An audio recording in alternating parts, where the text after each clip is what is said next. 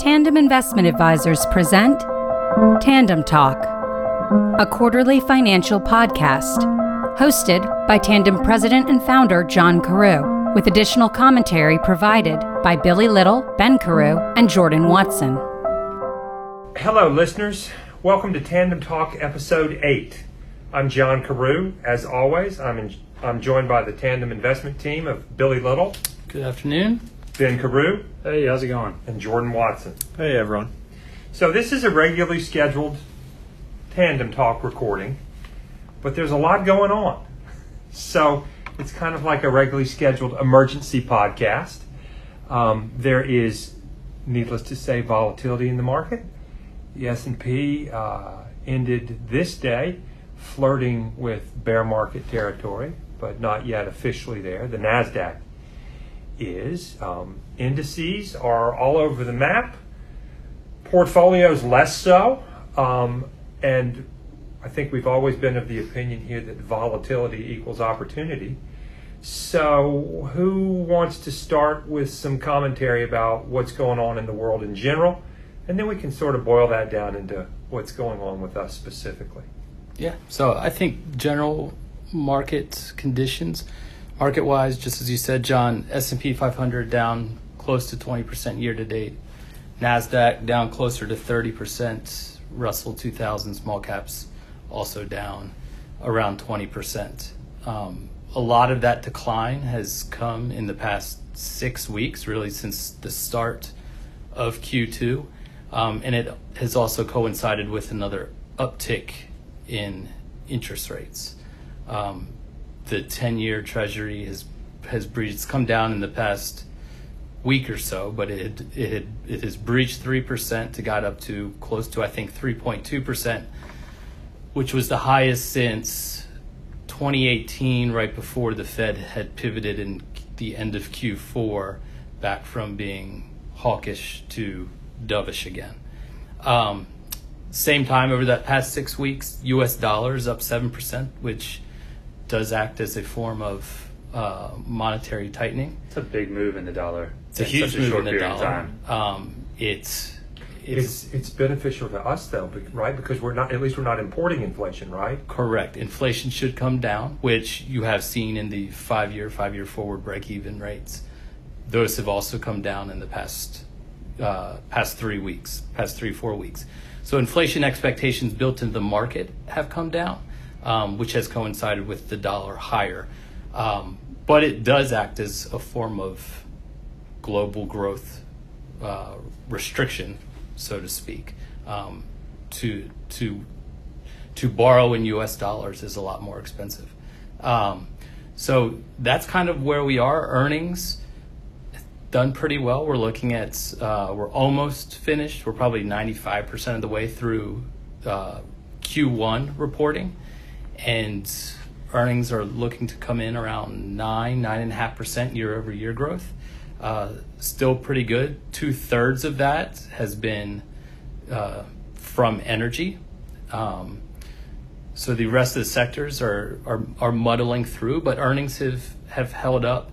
Earnings expectations have also held up. You're looking starting next quarter, Q2, going through Q1 of next year, so the next 4 quarters, you're looking at growth of still 10%. So earnings expectations have remained anchored. Now, I think we're probably going to get in here in a few minutes what has happened in the past week concerning earnings, so there is some risk to that. But we've talked about for a while this valuation correction. We peaked Q3 last year around 24 times. PE in the S&P 500 were around 17 times right now. Historically, you look back, your probably fair value is more normalized is around 15 to 17 times. So we're close to that. To that metric. So that's where we are in the market, broadly speaking. I think one of the things that's interesting, Billy, about what you were just saying, especially about estimates being held up, is I feel like that's what the market is struggling with right now, is questioning whether or not estimates should be staying up. Because earnings season, which is always insightful, was especially so this quarter, right? Every single company, the entire quarter, has said the same thing.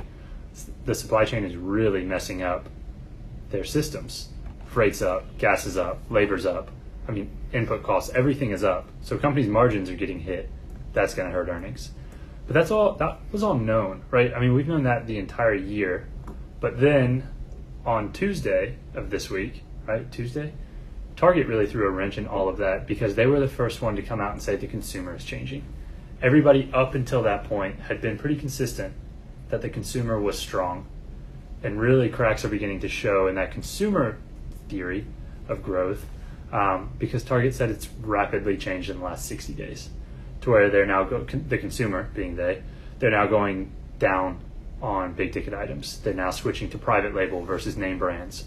All of those things are happening, which are those all signal a harder environment for a consumer. And to me, that also sort of means probably questioning E on the PE ratio, probably more so than it has absolutely. yet. I mean, valuation wise, like I said, you're now in that more normalized, more normal range. Now the question comes: does earnings still hold up? Do they expect what is expected actually come to fruition? So I have a question about that. I confess I don't know where we are from an index standpoint in terms of wiping out the post-COVID boom. But I know that a lot of the erasing of post-COVID gains has been borne by the tech sector, which we don't have a ton of exposure to. We obviously have Microsoft, but that's sort of it, right? Am I missing? Valuations, I mean, if you're speaking of valuations, yes and no. You're starting to see it, as Ben said, with Target. So Walmart and Target are perfect examples of this. You know, their valuations have always traded in a fairly tight range of, let's say, around 15 times. Both of them. After COVID, those things ramped up to 24, 25, 26 times. Right. Everything took that leg higher. And now what all you're starting to see is those valuations come back down. And to just get back to a more normal valuation, you're looking at a 40%, 45% decline in these stocks. That's without changing the earnings component. So we're now seeing compression in everything else. You know, all valuations are starting to come down. To your point, I mean, you said the S&P is trading at what, 17 times right now? Mm-hmm. That's on the high end of the historical range, right? Mm-hmm. So all we've really come back to is something that was historically somewhere between fairly valued and slightly overvalued, even despite all the pain that we felt so far this year in the marketplace. Well, I think that's sort of maybe what you're talking about in terms of the new regime of valuations that we got into over the past 3 years. Yeah, that has been taken out of the market, or we're close to it. The market's trying to figure out whether or not it's still in that new regime, or whether or not it's going to go back into the old regime, and it doesn't seem to know yet. Correct. Here's what I want to get to, though. What I'm trying to drill down to is this: valuations are being taken back to pre-COVID levels. Started with the tech sector, but other things are catching up. But what about earnings? Were those post-COVID earnings real, or were they simply brought forward? So if we do see an earnings decline, is it, oh no, earnings aren't holding up? Or is it simply a normalization of this crazy blip that we saw? I think it's a normalization of the crazy blip that we saw. You know, the refrigerator that you bought, you're not turning it back in. You know, things that you bought, you bought, but we're not going to see that crazy consumer spend that you saw with all kinds of money being handed out during the COVID crisis. That is going to now normalize. I think that's what we're going through. Yeah. I also think the normalization is happening in margins, right? I mean, saying we hit peak margins, I feel like it's still an understatement to say where margins just were. And that's because companies weren't having to spend like they normally do. I mean, travel was down for every single company. Every single company was saving money. And now margins are getting squeezed on labor costs, on supply chain issues, all these things. And that that feeds its way down to the bottom line. That's what a margin is, right? And so as you see margins get squeezed, I think what you're saying is, John, sorry, the listener can't see me pointing to you. John, they understood. John, what you're saying, though, is you had this post-COVID surge in margins. That boosted EPS. earnings, perhaps artificially so, right? And we all sort of knew that that wasn't sustainable. Those margins weren't sustainable. And now we're seeing the normalization of that. But Billy, maybe I'll take it a step further and suggest that after what Target has said, perhaps there also is a question of not just normalization, but maybe sort of some sprinkling of actual slowdown in there as well. Yeah, did you want to say something? Yeah. I think Target is a good example. Billy, to your point, everyone went out and spent stimulus on big durable goods, so ticket prices were much higher at these retailers and thus higher margins, right? Now you're seeing the consumer shift from a durable spend to a more staple-driven spend, which is lower margin inherently, right? So the big ticket, high margin items, people went out and they bought and pulled forward that demand. So I think you're seeing that flow through to margins. You know what's interesting though, and maybe this is sort of a change in topic, so if it's too early, we can maybe come back to it later. But we've sort of spent some time talking about a change in consumer behavior, and I think that this week also sort of marked a change, or really over the last, call it 10 days, has marked a change in investor behavior. We've had some pretty sizable drawdowns over the last 6 weeks on a daily basis, and some pretty good upswings as well, right? But it's been pretty orderly. You haven't just seen this complete washout where everything is down en masse. That happened this week. That happened on Wednesday. Sorry, I'm sitting here trying to remember the days. But that happened on Wednesday, right? Everything got sold. Staples were down 7%. Discretionary stocks were down 7%. I mean, everything was down. And Bill, you were talking about valuations getting squeezed this year. Part of that was the increase in real yields, right? Mm-hmm. And what have you seen the last 10 days? Real yields are actually rolling over. And the worst days that we've seen in the last 10 days have come when real yields have dropped the most. That's a change in investor behavior. Real yields are now going down because people are questioning the ability to grow going forward. I think that is markedly different over what we've seen over the past 5 months before that. Can we revisit earnings just quickly and then pivot to something else? Mm-hmm. I'm just trying to think this through. If we had a post-COVID unsustainable surge, really what that means is largely we pulled demand forward. We might have needed a refrigerator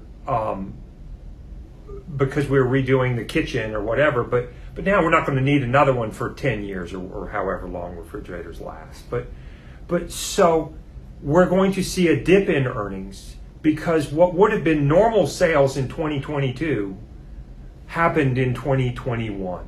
So 2022 could actually be subpar because earnings were borrowed, but that doesn't mean that 2023 and 2024 will experience the same thing. So the market, maybe in a perfect environment, can sort of look past that dip, right? John, I think that's an interesting point. I think that's sort of what the market's struggling with right now is how far out does this sort of weakened demand go? Is it a 2022 issue? Is it a 2023 issue? And I think that that's really the sort of tug of war that we're seeing. And one thing that's been consistent as well across a lot of these earnings calls are most companies think that these supply chain issues are going to sort of alleviate themselves in the second half. And so I really think that even though we just got through this earnings season, late July, early August, that earnings season will be really important for the future outlook on companies because they're either going to still be feeling this pressure or they're not. In Target earlier this week, not to keep talking about a company that we don't even own, this might as well just be the Target talk. But to sort of bring it back to them, they were pretty certain that this is going to be around for quarters, that this isn't changing. And that is, again, different than what every other company has been saying. So it's hard to tell is this a Target issue or is this a macro issue that is new? And I think, John, that's what the market's sort of struggling with. So we don't know. Let's pivot to bring this around to what we do for our investors. And I'm just going to start with a couple of observations and then see where it goes from there. Billy, you mentioned that energy has been strong. Obviously, there's tremendous inflation in the cost of energy. We don't own any.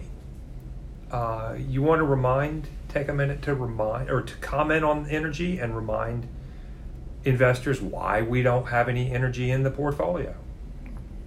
Energy commodities in general they're cyclical in nature. They're going to perform typically if you don't have supply shocks, which I guess you say in many commodity markets we're seeing today. But energy commodities, they're going to ebb and flow the most with the economy. Economy's doing really well. Energy should theoretically do, or oil should do much better. We go into a recession, oil should plummet because demand dries up, and so companies that rely on commodities, their earnings are going to fluctuate way too much that it prohibits it from ever getting through our quantitative screens. Which is consistent earnings growth through any economic cycle. Any economic environment. Terrific. The flip side of that, with no exposure to that sector, we have, I believe, our largest sector weighting, and we are sector agnostic. This is by coincidence, not by design. But I believe our largest sector weighting is in the financials. There's an old sort of rule of thumb in the market that rising rates benefit banks because, or at least yield spreads widening, where there's a bigger difference in the short end of the curve and the long end of the curve than we've been witnessing, that's beneficial to banks. Yet we only own one bank, and it's only in Mid-cap. One strategy, right? Mid-cap. So who wants to speak to banks, why we're not there, what we are exposed to in financial services, and if a rising yield curve helps, hurts, or is indifferent to that?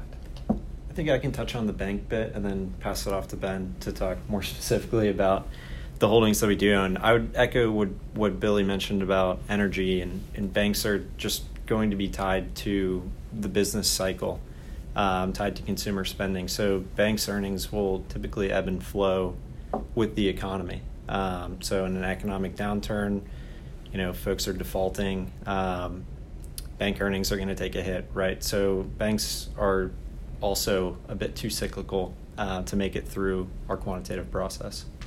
Just to sort of add on to that as well, one thing that happened to a lot of banks coming out of the financial crisis and during the financial crisis is that they were forced to cut their dividend. And that is something that, to us, is largely unforgivable, right? There's no coming back from that. So it takes a special bank to be able to have gotten through the financial crisis and not had to have cut its dividend. I think that eliminates a lot of banks. Yet we have a lot of exposure to the sector generally. Yeah, and I think a lot of that is sort of, it's financials because that's just what it's sort of categorized as. But you're talking about things that are largely more sort of recurring revenue. You think about FactSet, which is one of our largest holdings across all three strategies. That's a largely recurring revenue stream for them. FactSet, Tandem is a FactSet client. We get our financial data from FactSet, right? It's how we get prices and quotes every single day. It's how we run things like our quantitative model. We will not stop paying for FactSet just because there's a recession, right? That's true for their client base. And I think that is largely different than the demand-driven side that a bank faces, or the oil-driven side, like what Billy talked about. So the financials that we do own largely sort of have that more recurring revenue, or are not your traditional banks, things like insurance, exchanges, and things like that. So is it fair to say, then, that in the face of rising interest rates and rising inflation, our exposure to the financial sector is largely immune? Not to valuation corrections, but to the actual things acting on a lot of companies out there. Do we have some sort of shelter from that? When you're comparing it to banks, yes. Now, whether it's completely immune, probably not. Yeah, probably not. But it's but when when people do think of financials, all they think of is JP Morgan. And so, we don't own JP Morgan, so our financials are not going to act like the big banks. So in that sense, are we immune? We're immune to things that might hurt JP Morgan. Fair enough. Okay. Any other comment on sectors in the market? I think I was going to touch just briefly, Ben. We had a conversation in the trading room earlier this week. Just looking at how the market was acting, and I think we talked about this in a previous Tandem Talk, on the way up as we were consistently hitting all-time highs, we're sort of seeing leadership be passed from one sector to another. We're seeing rotations occur under the hood of the market. And we're sort of seeing the same inverse now. We're seeing these rolling corrections roll through the market. We saw staples get flushed out yesterday. Got killed yesterday. Utilities, healthcare was holding up really well, and then that got flushed out. So it's interesting to see the market dynamic from a sector perspective under the hood as the torch sort of gets passed along in the sectors. That's never fun to go through when everything starts getting washed out. There's no place to hide. Exactly, and everybody's portfolio starts to feel it. But in terms of trying to find a green shoot, and some of the things that clients are feeling and portfolios are seeing and all of that stuff, that's what you ultimately need to see a bottom get put in. Now, I'm not trying to say at all that the bottom is in today. This is not a call. But that's when you do see a bottom, is when everything is now been sold. Exactly right. I see a day like Wednesday as being a positive, even though the market fell 4%. That is a positive for the market moving forward. I remember vividly in 2000 when the tech bubble burst. The S&P was down hard. We were not. I think we were positive in 2000, if I'm not mistaken, in the large cap core strategy, which was the only strategy at the time. In 2001, we again captured very little, if any, of the market's downside. 2002, things happened slower back then than they seem to now. 2002, we were basically in line with the market. It was a complete washout. There was nowhere to hide, and everything got taken out. But from our perspective, that equals opportunity. And I think we should spend a minute addressing that. We are rightly or wrongly recognized as a firm that is willing to hold lots of cash at times. And I think some people actually perceive that we always hold lots of cash. And yet, in the past, when we've been able to put cash to work because things have been washed out and we saw compelling valuation, which is what happens when you buy low and sell high, by the way, we were aggressive buyers. So can we talk a minute about the opportunities that this volatility has presented and that we expect will present if it continues, and what that might look like at the portfolio level regarding cash? Sure. So in large cap core, we've put somewhere between 1/3 and 50% of our cash to work over the past 7-8 months. And we've gotten to add some new names. And this volatility really began when? Thanksgiving. That's when everything really changed, in November. And maybe even a little bit before Thanksgiving. But around that time, November.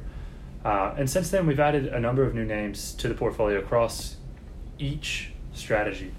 You've seen cash levels in equity fall precipitously, and now they're low single digits.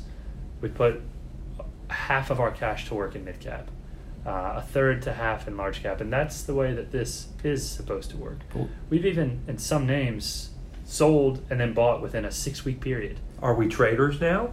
No, that's just how quickly markets are moving and how quickly these names are moving. But what's also important that I just want to add is it doesn't happen in a vacuum. It doesn't happen because the S&P is down 4% on Wednesday, and now we have the green light to go ahead and just put 15% of cash to work. It's still individual stock by individual stock. And like Ben, you were saying, we were actually sellers, net sellers, through the first couple weeks in April as the market rebounded. Some of those stocks, Brown & Brown, Costco, were hitting all-time highs. Those stocks have pulled back 25, 30, 35% since then. In about 3 weeks. In about 3 weeks, and now we can start adding those positions that we took off. We can start adding back to our core position. Right. So you have the opportunity to trade around it, but when the market made its first bottom in March, down 15%, 16%, not everything had fallen at that point. And still, to this day, not everything is still extremely undervalued. It goes in waves, as Jordan was saying. You have corrections, rolling corrections under the hood, and so that's what we're seeing. So it doesn't happen in a vacuum. It will be one-offs when we are buying or when we are adding to positions. I think it's important to acknowledge that the index and the companies we own sometimes have nothing in common. We can own companies that are going up when the market is going down. We might own companies that are going down when the market is going up. We might own companies that just go down before the market does. This really is company by company. It is not driven by the S&P 500. So with that in mind, Billy, you recently wrote in Observations that we are in a bear market. You made that declaration, yet the S&P is not technically in a bear market. So what does that mean to us? Well, from the market standpoint, technically, someone came up with the idea that a bear market is when you fall 20%. That's nonsense, isn't it? A bear market is volatility has risen and the trend is down. We are in that, right? Most stocks have fallen over 20%. Most stocks have fallen, I forget what it is, 50%, 60% of the S&P has fallen over 20, 30%. Yeah. 30% for the NASDAQ. 40% have fallen 50%. over 50%. So most stocks most definitely are in a,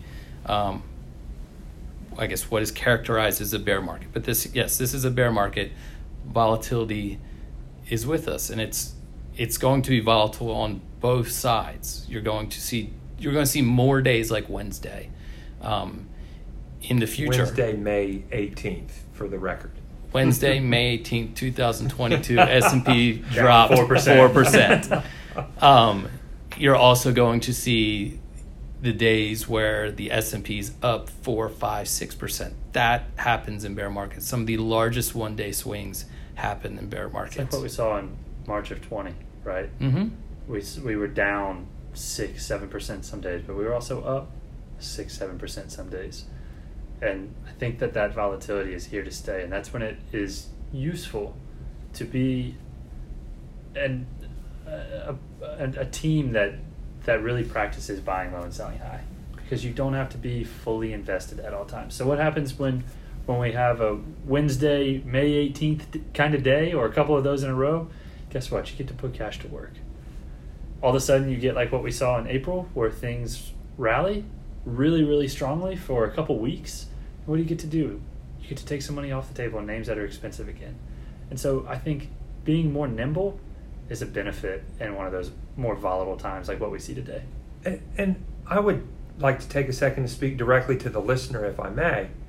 And it's simply this. I referenced 2000, 2001, 2002. That was a 3-year bull market. Bear market. Bear market. The financial crisis was half that time, if not more than that. The COVID bear market was 22 trading days, and the first day after the bottom was put in, the S&P was up 9+%. Mm-hmm. I think the message here is proactively reduce risk in the portfolio while things are good. Hopefully, we did that, so that you have the ability to take advantage of other people's reactions to bad news. This volatility is an opportunity. I would urge you to stay the course. I can't tell you that the worst is behind us because I have no idea what the next day, week, month, or year holds. But these are companies in these portfolios that we manage that have demonstrated the ability to grow. And so regardless of what their price is doing, that's not what the company is doing. Does anybody want to add to that? I think that's well said. I don't have anything to tack on. No, and I think if you have an outlook or a time horizon greater than the next week or 3 months or 6 months, you're going to do well by incrementally putting money to work on days like May 18th, 2022, right? That's when values to be had. That is when values to be had, and that's when opportunities occur on days like this and in markets that we find ourselves. Opportunities are much less present on September 30th, 2021, when markets are close to hitting all-time highs and trading at 24 times forward earnings. That is not opportunity. That is opportunity. It's an opportunity to take money off the table, but it's not opportunity if you're looking to generate future returns. That's funny. As you were saying that, I was thinking the same thing. There was so much more opportunity in March of 20 than there was in February of 20. Oh, absolutely. When you're talking about making money, being long stocks. But the average investor didn't feel that way in the moment. No, it's hard right? in the moment. You're seeing your portfolio go down. You know, just before we got together to record this, I saw a quote attributed to Warren Buffett. I thought it was meaningful anyway. It said that the stock market, is a mechanism for transferring money from the impatient to the patient. That's pretty good. That's pretty good. I thought so too. I wonder if he actually said it. I think I would add just on the quote front. It's a quote that I think we may have touched on once before, but in bear markets, stocks return to their rightful owners. So it's worth staying the course, staying invested. That's well said, Jordan. I want to thank you, listeners, for hanging with us. This concludes episode 8 of Tandem Talk. I want to thank Billy Little, Ben Carew, Jordan Watson for participating in this conversation. I want to acknowledge our Director of Communications, Elaine Natoli, whose brainchild this is. She's the producer and director of Tandem Talk. I want to thank our co-producer and audio and sound engineer, Margaret White. She is the voice of Tandem on all of our other recorded media. And I want to thank our co-producer, Julia Hoffman. Also here today, but silent and observing, is Annie Klopstock of our investment team. Thank you all very much. We're going to get through this. Stay the course. Tandem Talk is produced by Margaret White, directed by Elaine Natoli, with music written and performed by Lauren Crepenzano. Nothing contained in this podcast should be construed as a recommendation to buy or sell any security, nor construed as financial or investment advice. Tandem Investment Advisors, Inc. does not represent that the securities, products, or services discussed on this podcast are suitable for any particular investor. Past performance is no guarantee of future results. Please consult your financial advisor before making any investment decisions. All past portfolio purchases and sales are available upon request.